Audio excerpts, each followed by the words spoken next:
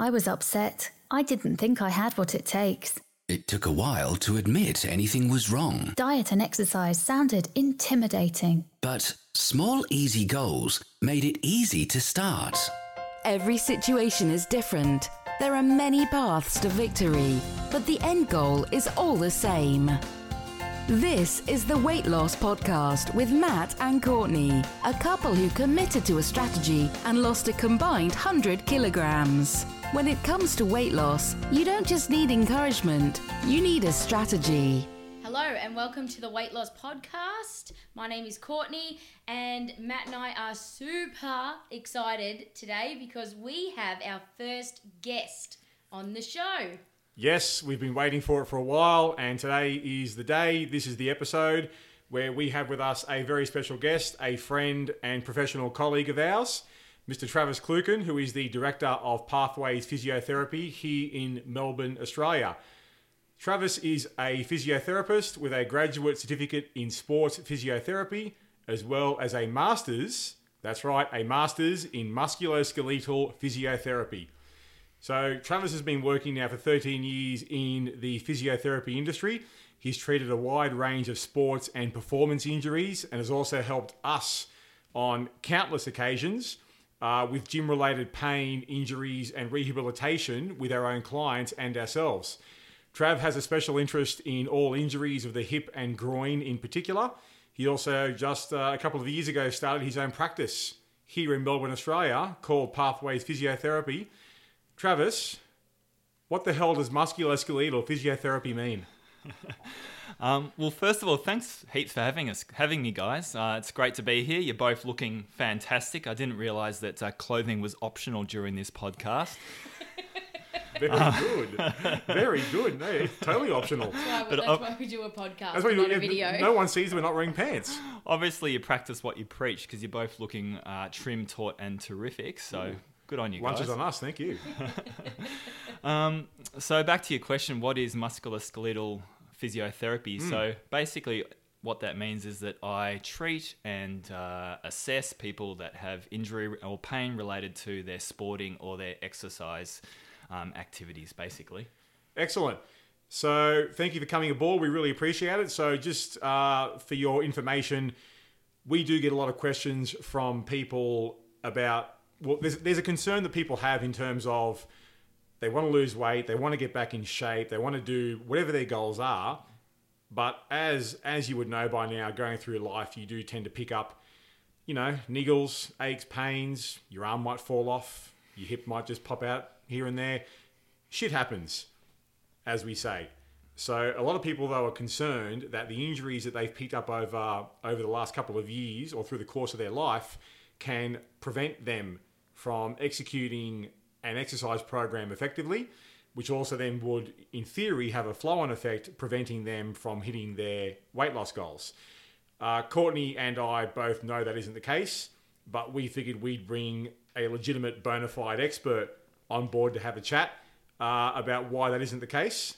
So again, thank you very much, Travis. We're going to kick things off with, I suppose, the most obvious question. Is it possible to train around injuries and still lose weight? Of course, absolutely. I mean, that's why we're doing this podcast, isn't it? I think it's really important that all of your listeners out there realise that they should never let pain or injury stop them from trying to achieve their goals with weight loss. So the short answer, of course, is yes. You're right, Matt. As you said in the intro there, shit does happen. Gee, it's great saying that on a podcast. Very liberating. But I think the thing that the listeners out there probably want to do, if they find that, or they're concerned that an injury or pain is becoming a bit of a barrier to them taking on exercise, is that just to always remember that the key components to losing weight are exercise and nutrition. And they're both integral. You can't have one without the other. And in order to do the exercise part, it helps if you're feeling good about it, feeling confident about what you're doing. So the first step is really identifying the risk. If you feel like you've had an injury or you've currently got an area where there is pain or injury, identify that and bring it up with your personal trainer. And I think that's where you guys are really good at making sure that you can identify issues. You screen all your clients to make sure that there's any particular area that is sore, So that's the first step. Would you agree, Matt? Oh, absolutely. Yeah, you've got to screen everyone because in the end, everyone has their own individual backgrounds and their own individual, the can-dos and the can't-dos. So I think really, we're being ethical and diligent with screening the people for these conditions because in the end, we can't diagnose. We can treat, but we can't diagnose. And that's what we have yourself for. And I think that the next step after you identify the risk and bring it up with your personal trainer is making sure that you're aware that you will probably need to modify the exercise when you first start. Certainly, if you've got a particular problem area in the body, it's still good to exercise that area, but you might need to get some advice from either your personal trainer or your physiotherapist about how best to exercise that area. And then the next step is really making sure that if you do have a particular injury or painful area, that you're starting light and then progressing very slowly, which I know you do very well with your clients, Matt. Mm-hmm. Oh, it's essential. Set a baseline, assess where people are at, and then just slowly, progressively build it up. I mean, one of the sayings I have is no one ever got an injury going too light, but you can get an injury going too heavy. Absolutely. All right, so that's fantastic. Thanks so much for that. Next question for yourself, Trav. What have been the most common injuries you've come across that affect exercise? Certainly there are some common areas that keep coming up again and again when people start exercise, and there's a few different reasons for that. Number one is shoulder pain. Shoulder pain is really common. There used to be an old saying, weight train shoulder pain, which I don't necessarily think is always the case. I think that with the way that form is being taught these days, I think that is becoming less of a risk. But certainly the shoulders are joints in the body that are quite vulnerable to injury because they're not particularly stable joints. There's a lot of muscles that are really important around the shoulder. In a lot of people, if they haven't exercised for a long period of time, they can get quite weak in the muscles that we call the rotator cuff. And these muscles are really important muscles that protect the shoulder joint. And like anything else, if we don't use them that often, they can become quite weak. And then if we decide to get into exercise and suddenly start loading them up, they can be prone to injury. So that's a particularly common one. And another particular cause of shoulder pain is just having poor posture, which a lot of us suffer from, Matt. Yes, it does tend to be common with sedentary people, overweight people, or both. It's pretty easy to see when people come in to see us and people that we work with, they will come in with postural issues, but over time they can be corrected. But I think it also obviously does inform exercise selection and how you progress people, where if you're dealing with postural issues, you do need to be considerate of those. And I think, for us at least, having yourself there as a person that we can refer to and bounce off helps us with being able to work around postural considerations. And I think just let the person training gradually improve things over time. Yep, so, absolutely. Obviously, a lot of people, we all pick up conditions, aches and pains, etc. Quite a few people, and I've been there myself, will attempt to exercise through the pain. I think some people use it as a badge of honour. Be hard, be tough, just work through it. What would you consider to be an unreasonable amount of pain when exercising? When should you go, hey, this is too much, I need to go and get this looked at, or just stop what I'm doing and then get an assessment? Yeah, that's an interesting question, Matt, because obviously everyone's own subjective feeling of pain is quite different. And it's really important, though, I think, to understand pain that is good pain from working your muscles and actually strengthening versus the pain that might be happening over a joint or on the tendon close to the joint that is perhaps more sharp in nature and that increases with every repetition. I find that with muscular pain, typically while you're actually working out, performing your reps, it's not too bad as you're warm, and it's more after the fact that it will be a little bit stiff and sore. But it will usually settle down relatively quickly, whereas pain that we don't want, the damaging, I guess, for want of a better word, type of pain, typically throughout a set will get worse and worse as you go through your set, and then will continue to linger through the rest of the session regardless. The other thing that I like to get my patients to do is just be wary of how long that pain lasts for from a number of days point of view. Obviously, you've got your delayed onset muscle soreness or your DOMS, which is very common, particularly when you're starting a new exercise or a new regime. And that usually comes on between 24 and 48 hours after the session. And it feels quite dull. It's quite muscular. You feel like you've worked an area hard. Versus, say, a pain that comes on, say, after you've cooled down after an exercise routine, which then continues through the night and is quite sore the next morning, that may be again close to the joint or to the tendon. That's a pain that you probably want to tell your personal trainer about and keep an eye on. And certainly if it gets bad enough, consult your physiotherapist. Yeah, good. I like it. Thanks so much for that. So staying on the topic of, picking up conditions, injuries, etc., and working through them, I know this from first-hand experience. I think a lot of people can relate to this.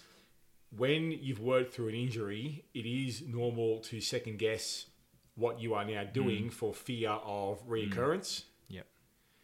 So do you have any advice for someone in this situation where they just rehabilitated an injury and they want to get back into the gym, get active again, but they're concerned about flaring it up again? What advice can you give to get through this?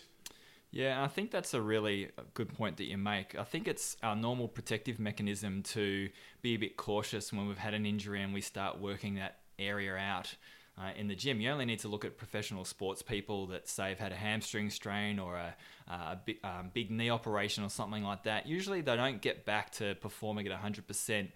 Sometimes for up to 12 months following the injury. It just takes time to get that confidence back.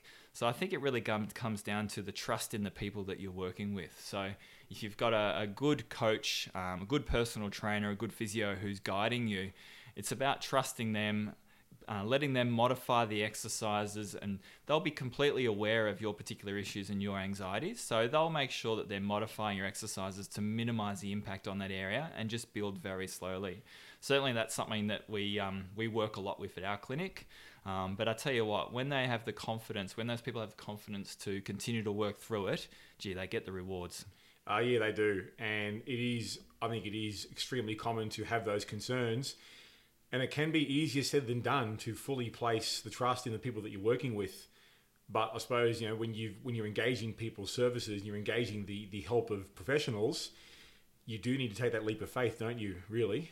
Yeah, and I think that's why it's good to have a team around you as well. If you've got a good personal trainer, a good physiotherapist, a good doctor, etc., and also friends that are supportive, I think that really helps with that trust. Oh yeah, that just the topic of support network is something that Courtney and I have spoken about at length and will continue to, because Courtney, I'm sure you'll agree, as we said before, that a support network is essential. Yeah, absolutely.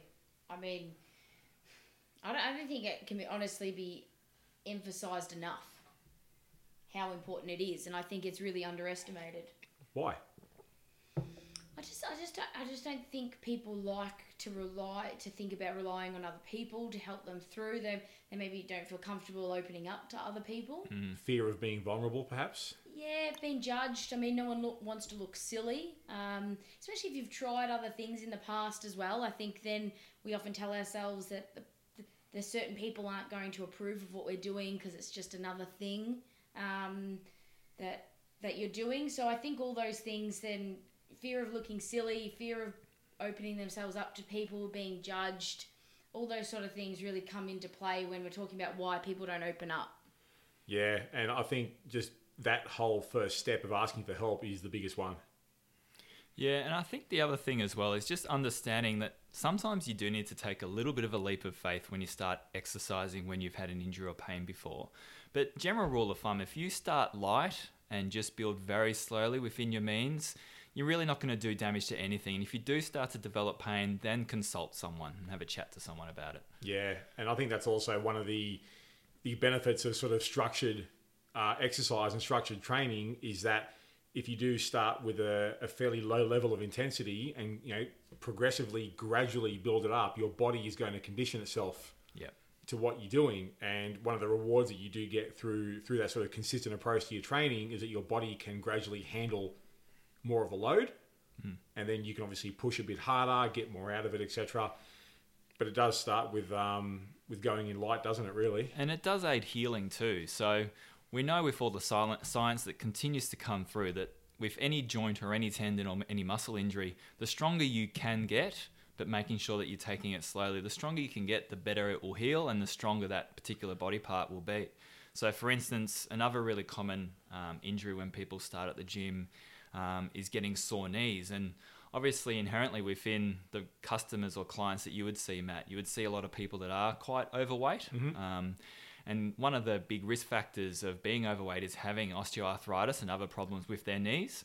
Then there's a bit of a catch-22 because clearly they need to exercise to lose weight, but it is quite painful to exercise for these people. So I think it's really important that they understand that they can start really light as, even though they might think they're being silly by starting off really, really light and just slowly progress. Even things like arthritis and the pain that you get from osteoarthritis can actually reduce quite significantly with exercise. And today there's science showing us that exercise to a joint like a knee can be more effective in the long term and preventing pain than taking medications can. Really? That's music to my ears. I thought it might be. I think also what you've done there, Trav, you've really highlighted just the many benefits that come with getting stronger. Yeah. I mean, are there any side effects to getting stronger physically? No negative ones that I can see. None that I know of. I mean, from injury prevention, injury rehabilitation, controlling and reversing type 2 diabetes, functional movement, functional strength, where it goes beyond just, looking good, even though we all want to look good. There's so much more to it when you get stronger than just looking good.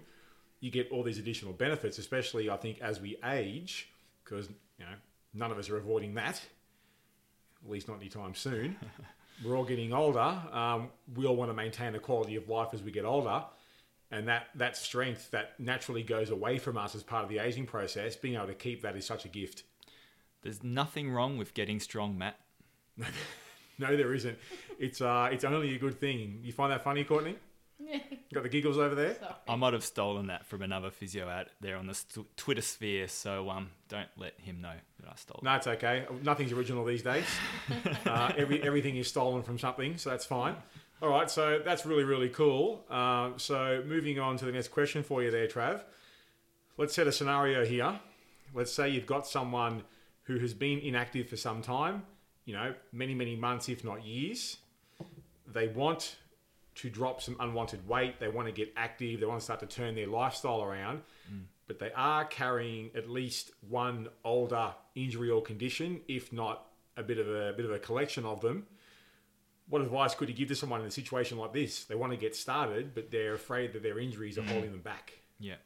Well, I think step one, as much as I'm repeating myself, is just get some advice. Have a chat to someone about the fact that you've got a painful area and you're concerned about starting exercise, because it can be hard. You're kind of taking a stab in the dark if you're just trying exercises that might be in a magazine or might be on the internet or might be on a phone app, because you don't know if those exercises are going to be right for your specific issue. It's good to have a chat to either a personal trainer or a physiotherapist about what to start with.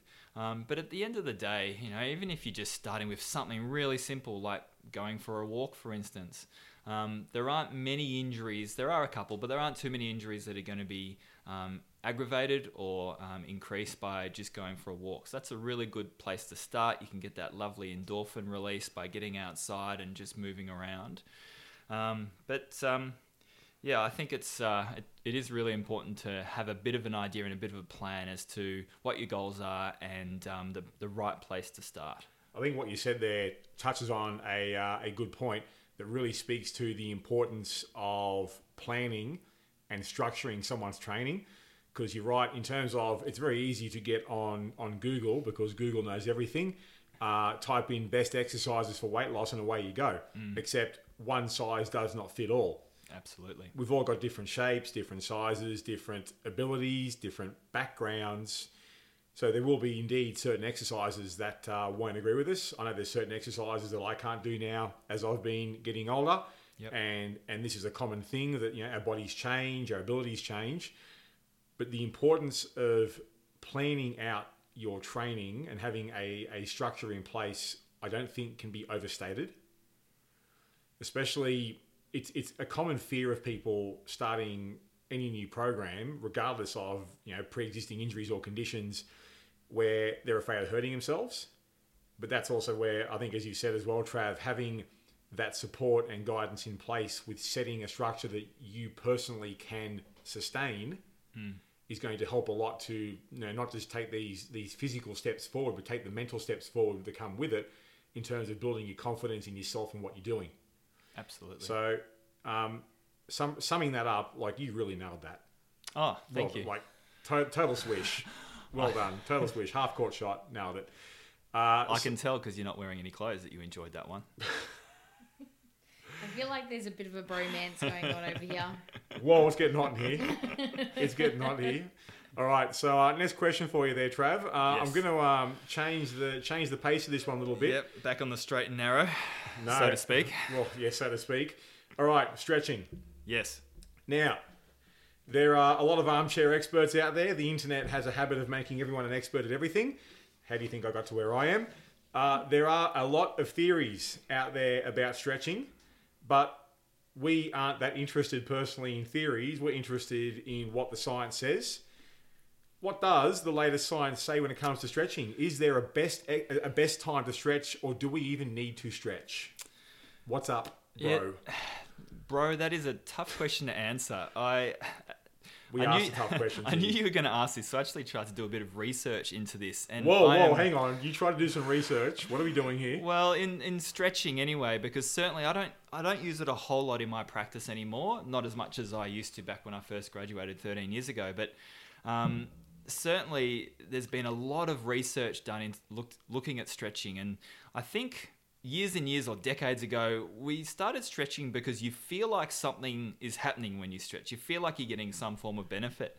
But all the science and the research papers that have been written up on stretching have failed to actually find a lot of benefit. But there are a couple of points I will make. Mm-hmm. There has been shown to be some risk if you're performing a high velocity, high impact or powerful activity, that if you stretch within 5 minutes prior to that activity, that it can actually increase your risk of injury. However, if you're doing an endurance type event, so you're going for a run, for instance, or getting on the bike and doing it at a kind of an average or slow pace, there can be some benefit in stretching prior to that particular form of exercise.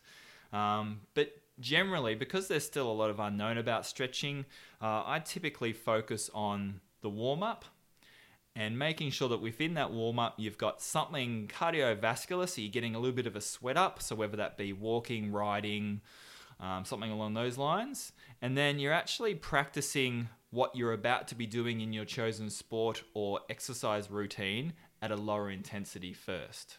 So you mentioned a powerful or explosive movement. Can you elaborate on what would be classed as those? So, for instance, if you're playing a sport like Aussie rules football, basketball, volleyball, then there could be some risk to stretching immediately before that particular type of sport. Or if you're in the gym and doing powerful box jumps, or you've got a bit of a power type routine, then it could be risky to do stretching immediately before that particular routine. Would you count weight training in that category? Well, it kind of depends on your pace. If you're doing it purely for strength and you're doing it at a slow pace, yes, there's not necessarily the same negative impact, but there's also not the positive impact with that either. Okay. If you were doing it at a faster pace for power benefits, then it could potentially have a negative impact. So in this case, you're really looking at, I guess you'd almost say, sport-specific training. So, plyometrics for baseball, football, etc. That's right. Yeah, okay. But for the average person in the gym doing your standard quote unquote, getting weightlifting for strength improvements and transformation, much of a muchness. Much of a muchness, and I really think that you can't go wrong by just doing a lighter set to start up to warm up, because it's specific to that exercise and it's going to get those muscles coordinating and working in the right way to prepare for that exercise, and it helps warm up those muscles also. I'm very glad you brought that up. Just as a note on that case, speaking of warm-up, just so you know, Courtney and I, we do get our clients to perform a very specific structured warm-up before they do their weight training sessions in the gym, either in their own gym or in our gym with us. What I might do on the show notes page for this episode, Courtney, what's the website address? podcast@theweightlosspodcast.com is our email address. Wow, you just totally destroyed that in a bad way. And What's then the website address, dear? I realised once I'd started speaking that you said website, not email. The website is just theweightlosspodcast.com. It's so hard to find good help. It really is. So thank you, Courtney. Yep, the show notes page at theweightlosspodcast.com. I'll put a link in there to a fantastic article that explains a fantastic warm-up that we put our clients through their weight sessions that, as Travis just touched on, works as well as a stretching tool whilst literally warming the muscles up in preparation for improving upon what you did during your last workout. So thanks for bringing that up, Trav. That's a good one. Yeah, no worries at all, mate. And just one other thing, before I get calls from people out there slamming me for slamming stretching. Or tweets. Yeah, Angry exactly. tweets. At Trav Kluken, in case you were wondering. Ooh. Follow me. Boom. So we're talking about static stretching. So when you're sitting, performing a stretch and holding it for 30 to 60 seconds here. And I'm also not saying that that's a bad thing to do. Certainly, if you want to improve the range of movement of your joints or improve the flexibility of your muscles, there's certainly good evidence that that can help that. But we're talking about as a warm-up or prior to exercise. There hasn't been any evidence to prove that that's effective or positive. And there has been, in some cases, some evidence to prove that it could have a negative impact. And the other thing I would just say, if you watch the telecast of an AFL match, usually you'll see the players doing what we call dynamic stretching. So they're actually in the rooms, moving around, leg in and out, stretching the leg in a dynamic way where it's moving the whole time. That's been shown to be a lot more beneficial than static stretching. But again, it really comes down to continuing to move to get everything warm. The other thing they use is foam rollers, Matt. Oh, yeah, foam rollers. We will be getting to that. I'm glad you brought that one up. So we have just been talking about stretching from a scientific standpoint because we like to, deal with the known facts. Can I completely go against our own theory and get anecdotal here for a second? Sure. All right. So here at the Weight Loss Podcast, we like to say one thing and do another. That's just how we roll, apparently. But just from my own personal experience or professional experience working as a PT, and Courtney, I know you can back me up on this because you've done this before you shamelessly hit on me, back when you were my client originally. No? Okay, cool. No, I'm excellent. not even commenting Got on nothing. that one. Just not going to touch that one? No. Okay, I'm used to it. All right, so one thing I found useful, and Travis, you are welcome to completely say how full of shit I am or how useful this may be. Oh, this is fun. Yeah, this is exposed Matt as the fraud he actually is part of the show. What I've done with my clients is rather than give them stretches of what they've just done. So let's say a client has done a leg session in the gym. Mm-hmm. The DOMs start to set in sooner or later. We get a little bit sore. I've never really seen the need to do a stretch directly after a weight training session, just because what you've done, the actual exercise, is the muscles are stretched. What I've done with my clients and advise them, if they do feel a bit stiff, they do feel a bit sore, which is obviously inevitable with hard training, feel free to stretch those muscles that you worked in the next 24 to 48 hours after they've actually cooled down. Am I full of shit? Yes, but not in this case. So generally yes, but in this case no. Excellent. No, I think you're spot on. I mean, certainly there has been shown in the science to be some benefits of stretching as a cool down. So doing stretching after sport and after exercise. But again, it's a little bit mixed. Some studies say definitely yes. Some studies say definitely no. I think at the end of the day, though, it really comes down to personal preference. So if you feel like you get benefit from stretching, then you're probably getting benefit from stretching. So do it after every session. If you don't feel like it adds value and you're just as happy to go for a walk and just stretch out that way, or even pop, ice packs on sore muscles, or even better go to Port Phillip Bay and risk a stingray attack and do some immersion therapy, then that's a good idea. But if you're into stretching, by all means, get down on the ground, do some stretching after your exercise routine. It's not going to do any harm. All right, Courtney, I'm going to wake you up and bring you in on this one. Can you just give your personal experience on, you've done plenty of stretching yourself in the past. What do you find works for you personally? I hate stretching. Okay, excellent. Thank you. I hate stretching because it hurts. So I try to avoid stretching where possible. But You try and Oh, you avoid probably everything. need it if it hurts. Yeah, true that. but I don't find stretching comfortable. You touched on it before, Matt. In our gym, we don't stretch before or after weight training sessions. So the only time in the past I have used stretching would be, as you said, Matt, the day after or 48 hours after I've worked out. If I am feeling quite tight or quite sore, I might do a little bit of static stretching in those areas that I worked out, the 2 days previous or something like that. Generally speaking, it's mostly if I feel quite tight as a result of lifting weights. But I've also found, as Trav said, walking it out has been really helpful in the past as well. Excellent. All right, we'll move on to the next question for you, Trav. So, there are now plenty of, let's call them accessories, that are available now for, the active individual that want to maintain their body. Because obviously, training is healthy, but we are humans. We're not robots. We do need the occasional bit of servicing. We need to rest, recover, take care of our bodies, etc.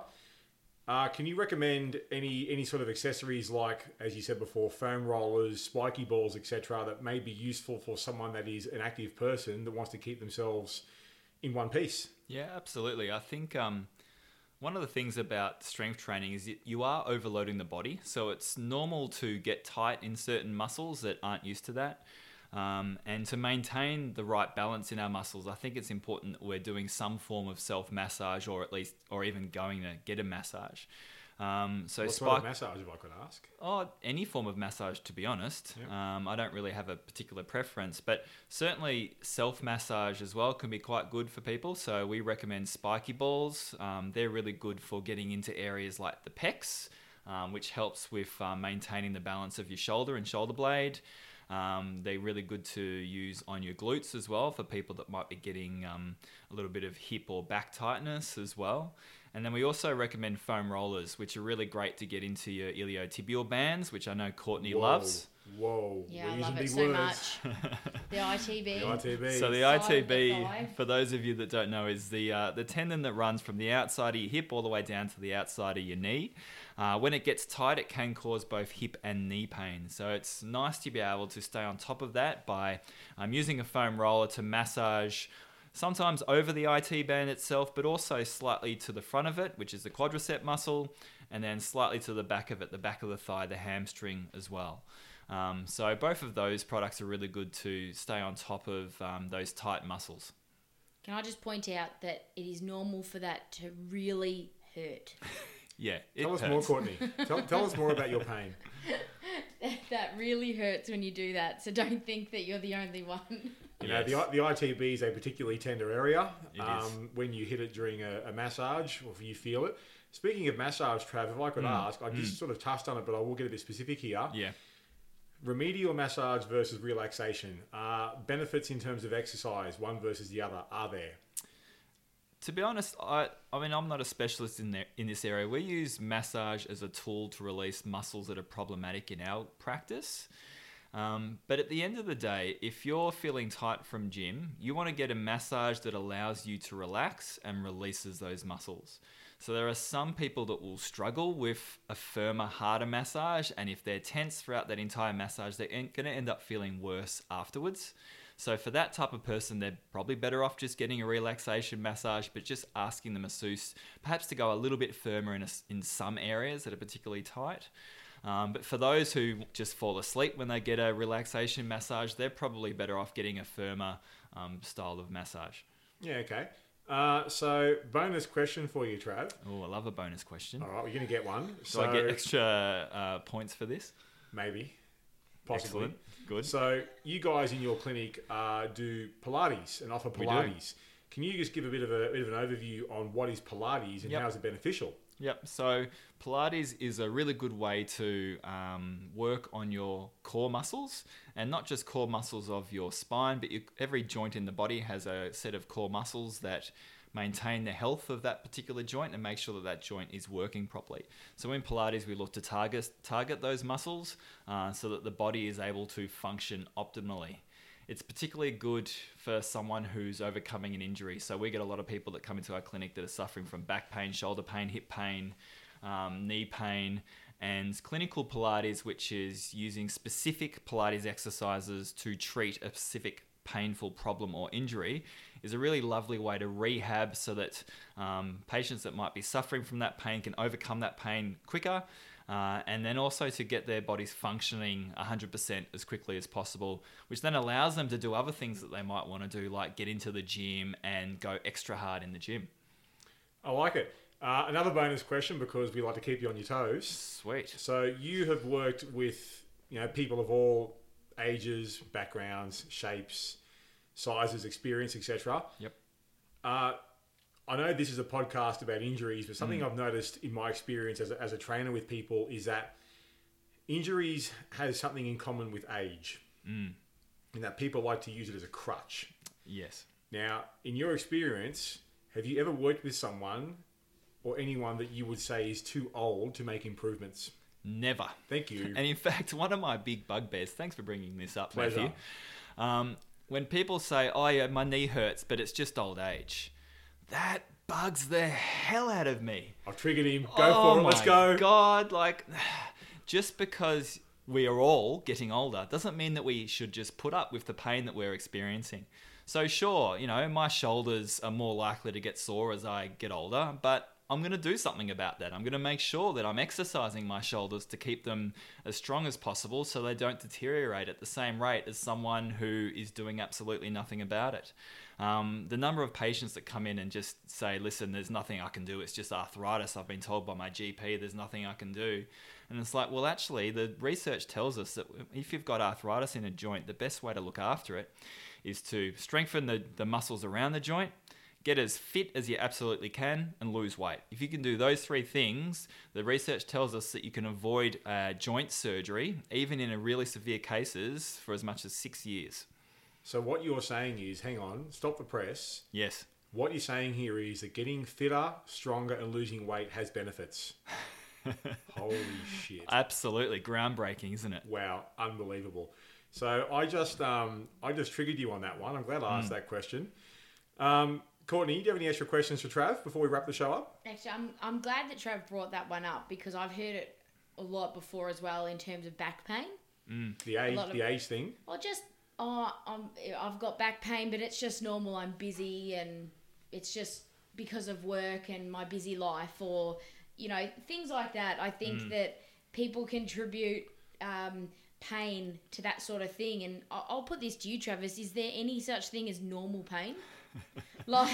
People just think, it's normal to have back pain. And I would think that potentially it's not normal to have back pain. No, I'd 100% agree with that. And there's always something you could be doing to improve it. It's really just about prioritizing it. And I think we all get lost in our busy lives. We've all got a lot to do and we're all working hard. And it's hard sometimes, I understand that, to prioritize exercise, whether it be daily or 2 or 3 times a week. But it's amazing if you can break that cycle and actually prioritize some time to look after yourself and take the initiative and do some exercises for your own back to stretch it out, or do some Pilates or whatever it might be, or go for a walk. It's amazing the change that we actually see in ourselves. It's just about making a decision to prioritize it. Fantastic. And Courtney, you just touched on something that I have to ask you, Travis. Work. Yes. So a lot of people will work at either very physical jobs. Some people will be anchored to a desk all day, slouched in a chair. Yep. What advice can you give to someone that is finding that, let's say they're in an office, a standard 9 to 5 job, anchored to a chair and a desk most of the day, and they start to find that they get, pain behind their shoulders or pain in their lower back.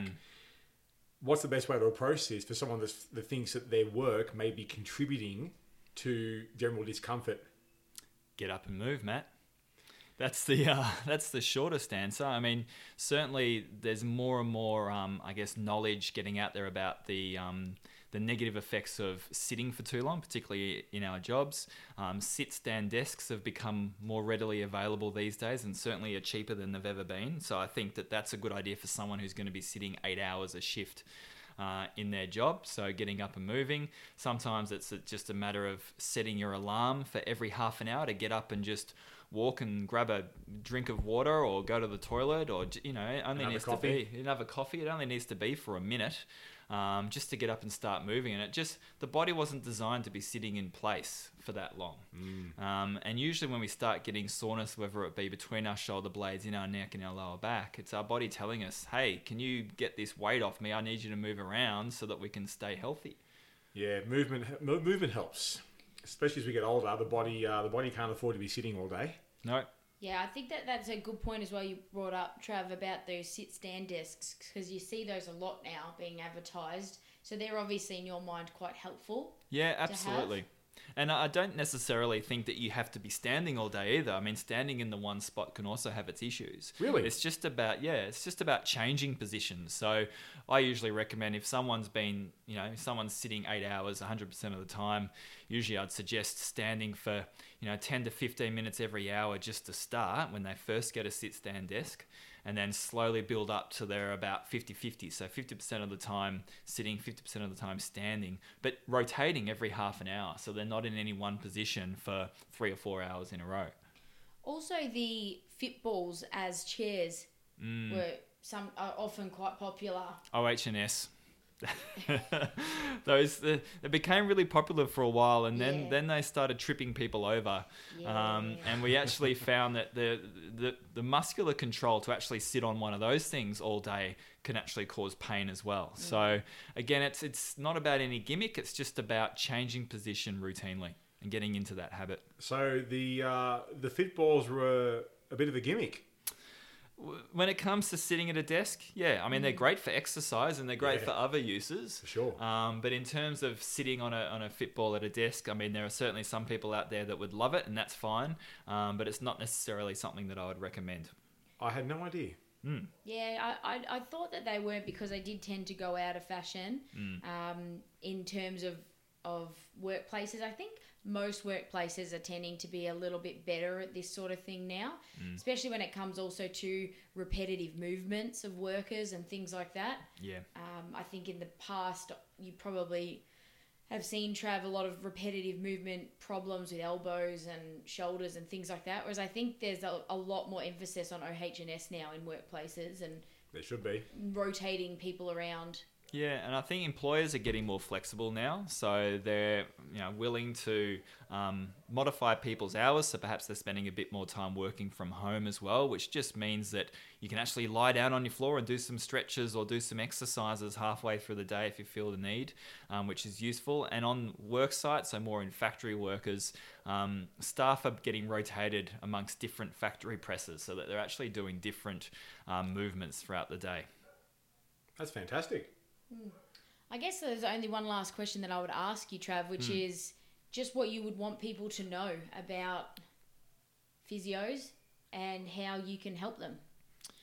That's a really good question. I think getting it's really important that people know that we want to encourage people to exercise, and we want people to be active, healthy, and happy. So I think some people are a bit afraid if they're attending gym regularly that they're going to see their physio and the physio is going to tell them to stop exercising for an indefinite period of time. That's another bugbear of mine, by the way, Matt. You're about to trigger us both. Yeah. You're about to trigger us both. There still are some physios out there that'll say, I'm not that shoulder, you shouldn't be doing any exercise in the gym for 6 weeks. And then 6 weeks rolls around and they're still struggling and they never quite get back. I think it's really important as physios that when someone actually gets the motivation to go to an exercise regularly, we need to harness that motivation and keep it going. The worst thing we can do is to stop them in their tracks, because people then completely lose momentum.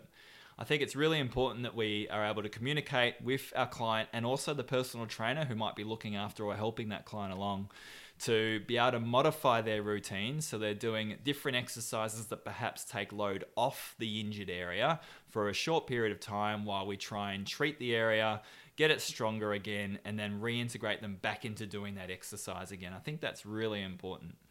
You nailed it. There is not much that shits me more than, as you just said, Trav, when you got someone that makes the decision, that's it, I'm ready, I'm going to improve myself and my life, but first I should get this bung shoulder checked out, just to be told, sorry, go and hit the couch for the next 6 weeks and let it get better. Yep. You can't go wrong with getting strong, Matt. Okay, that needs to be trademarked. Just wanted to that needs to be repeat trademarked. myself there. Yeah, but it's such a good point to make where, promoting an active lifestyle and promoting movement is so healthy. And as a bit of a digression, that's also why Travis and I have developed such a fantastic working relationship and bromance over the years, is that we see completely eye to eye, because I personally can't think of anything worse than having that moment where you decide you're ready to change for someone to take it away from you by saying, oh yeah, sorry, no, you can't go do that. Worst advice ever, unless obviously there's something fairly pressing like surgery is required. Yeah. And that's also a rare case. Exactly. It is a rare case. But it does happen sometimes where you might have someone who's ruptured their Achilles, or they've actually torn something that requires surgery. A ruptured Achilles, yes. You may need to take some time off. Hey, but you know what? You can still do shoulder press, Matt. Yeah, you can actually. And bench press. Can you do? Yeah, bench press, yeah. Yeah, absolutely. Yep, just leg day goes away. When there's a will, there's a way. Yeah, that's true. You'd be surprised what you can work around. But in all seriousness, I mean, there is the occasional situation where we do need to refer people off for scanning or for a surgeon, and we'll do that readily. But there are certainly more cases where someone hasn't done anything that serious and they just need the right advice about how to look after their injured shoulder, their injured knee, or their injured back. They need some treatment, and then they need some advice on the best exercises to get their core muscles working well, so that they can then reintegrate back into doing everything they were doing previously at the gym again. So here's another question, talking about, promoting people, exercising, etc. In your experience so far over the last decade plus, what has happened where you've had to say to someone, you shouldn't exercise? What's brought that on? Because that's pretty serious. The only situation I can think, there's a couple of situations in the short term. So for instance, if someone's torn their ACL, for example, or as I mentioned before, ruptured their Achilles, we need to get that seen to. So they need to get some scanning done. They'll likely need surgery for that as well. But even after the surgery, if they're keen, we'll usually get them into the gym doing something upper body quite early anyway. So at least they're getting some muscle changes and some health changes while protecting the area that's been operated on. But I have also had a patient that has had quite a severe low back injury that has required surgery also, and that would certainly be a situation where I would send them straight to a surgeon and not recommend any exercise until they'd had that addressed. Well said. Courtney, anything you want to add? No, I think mostly just that I think summing up as well, I think Trav, you'll agree that it's quite normal to either have injuries or develop injuries over time. I think a lot of people have a misconception. They get frustrated with themselves if they get injured. Or they failed. Yeah, and I know I've spoken to a lot of clients in the past where I've said, if you're not coming in with some sort of injury, then just years of inactivity and then starting activity and being active will generally highlight some sort of injury or niggle that you've had that you may not have realised that was there. Yeah. And it is usually, as you mentioned, Trav, very treatable, and you can go on with your life once it is treated, much happier and healthier. But I think it's also really important just to highlight that these sort of injuries or niggles, small little niggles here and there, can be very common. Yeah, absolutely. And I can certainly, because I've injured myself working out as well before and been able to get through it. But certainly it's understandable that if someone starts exercising after not exercising for a long period of time and they do injure themselves, that can be very frustrating and upsetting. But I think it's important to remember what your ultimate goal is. The ultimate goal is to get active, healthy and happy and look after yourself and lose weight if you need to. So if you get the right advice, you'll be able to get on top of that injury fairly quickly and still be able to work out at the same time. So it's really important not to catastrophize and get too upset about it. say, okay, this has happened. I've got a good personal trainer. I've got a good team around me, a good physiotherapist. I'm going to do the rehab that they asked me to do, and I'm going to move forward and not let this stop me from achieving my goals. Awesome. Fantastic. So I think we'll wrap this one up. Travis, where can we find you online? You can find my clinic online at pathwaysphysio.com.au. We're also on Facebook, Pathways Physio, and I like to release good health and exercise information on my Twitter page. Twitter handle is at Trav Kluken, TravKluckhenn. I'll also make sure that's a pretty serious surname you got there. Yeah. I'll make sure also to provide links to where you can be followed on the show notes page at theweightlosspodcast.com. Travis, thank you so much. Our first official guest. So for yourself, if you have any questions for us that we haven't touched on today in terms of working around injuries, conditions, etc., feel free to send them through to us. Courtney, now's your chance to get it right. What's our email address? podcast@theweightlosspodcast.com. Are you sure? Yes, I am sure. 100%? Yes. Yes, that's correct. So podcast@theweightlosspodcast.com is where you can email us with your questions, feedback, or abuse. We'll take whatever, won't we? Really. So again, Travis, thank you so much. This has been invaluable. Hopefully we have given you some helpful advice today, because one thing I want to sort of mention just before we wrap this up is that, and Courtney, I'm sure, I think both of you guys, Travis and Courtney, will concur with me on this. It's a very rare day now when we have anyone new that comes to work with us that doesn't have a pre-existing condition. Absolutely. I actually would say now, what is normal is to have something. Yeah. So if you do have a bit of a fear of getting started because you think you might be too injured, no, you're not. If you've got an injury, that just makes you like literally 99% of people that we deal with. Yep. That's just the way it works.